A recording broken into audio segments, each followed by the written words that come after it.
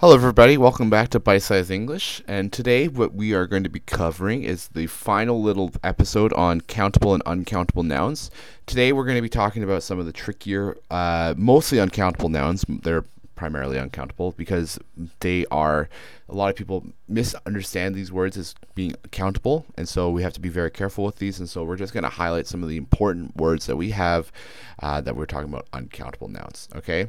So I did have you guys send me in the list a couple days ago. I went through them. They were usually most people seem to be pretty good on this, but we do need a couple people that did have a couple errors, which is fine. It is good. It's very important to learn from our mistakes, obviously. So we're just going to go through some of the words to have some practice and make sure that we all kind of are on the same page with this one. So we're going to go through this. So the first one was the word rice.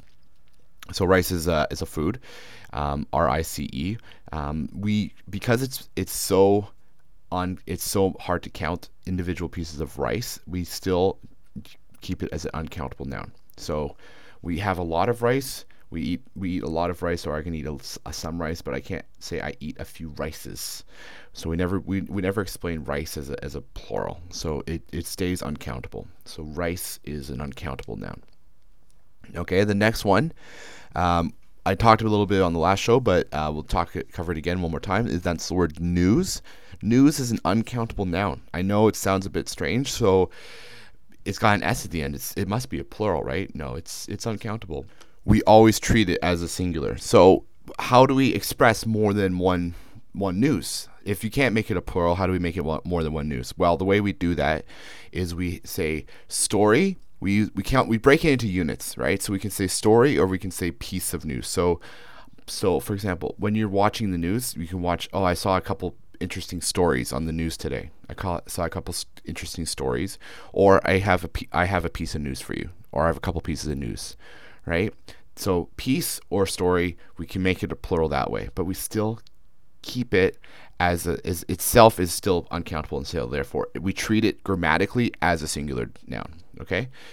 Next, moving on, we do have another kind of confusing one, and that one is paper. So paper is an uncountable noun.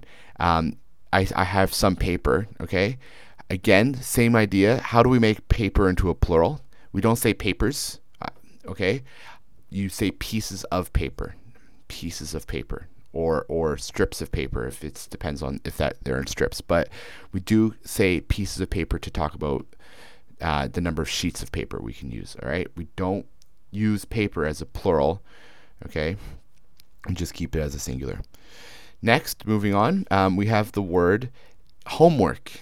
Homework is not a countable noun. You can't have many homeworks. You have some homework or a lot of homework. Okay, you always treat it as a singular noun in your sentences. All right, moving on. This one's always hard. This one always gets people because it's kind of ironic, meaning you wouldn't think it this way, but money is not countable. Money, I know you can count money, but it's technically not a countable noun grammatically.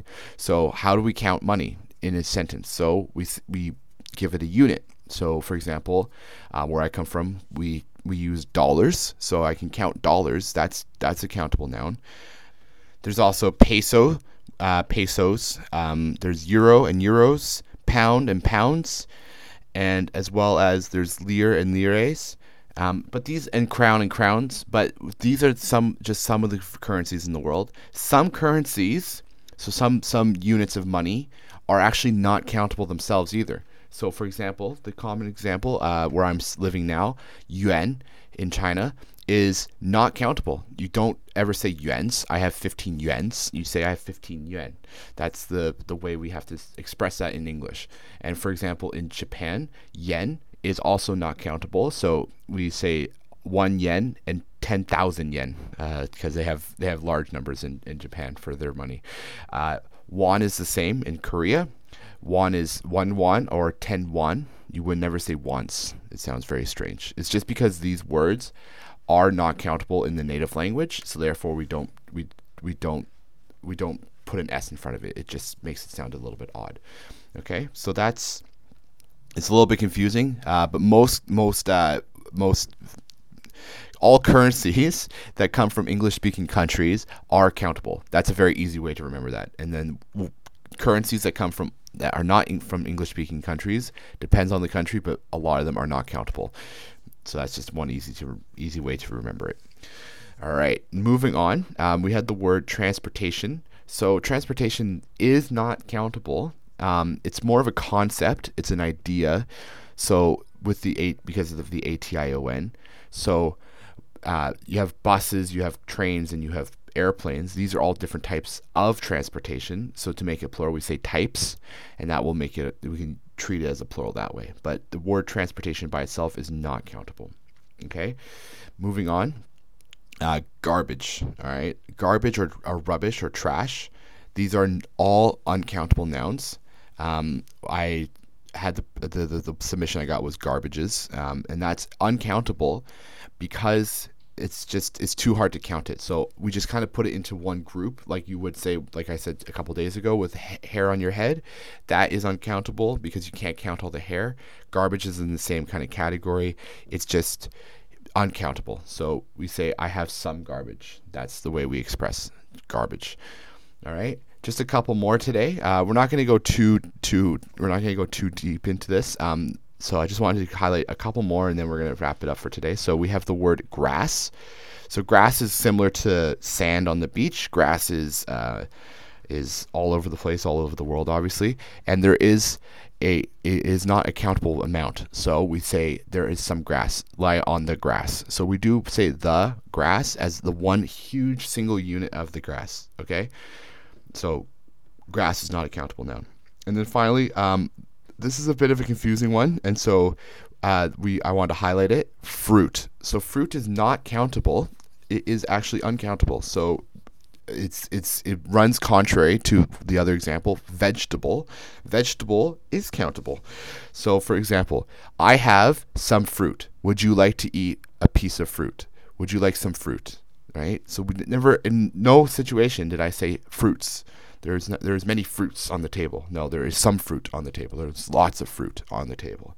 Even if it's different types, even if it's one type, it doesn't matter. It's still always uncountable. Whereas vegetable is a countable noun. So I can say, I have 4 vegetables, right? We put an S there. Or I can say, Did you buy some vegetables at the market today? Yeah, I bought a couple vegetables. I bought two pieces of broccoli, and I bought a potato, right? If you consider potato a vegetable.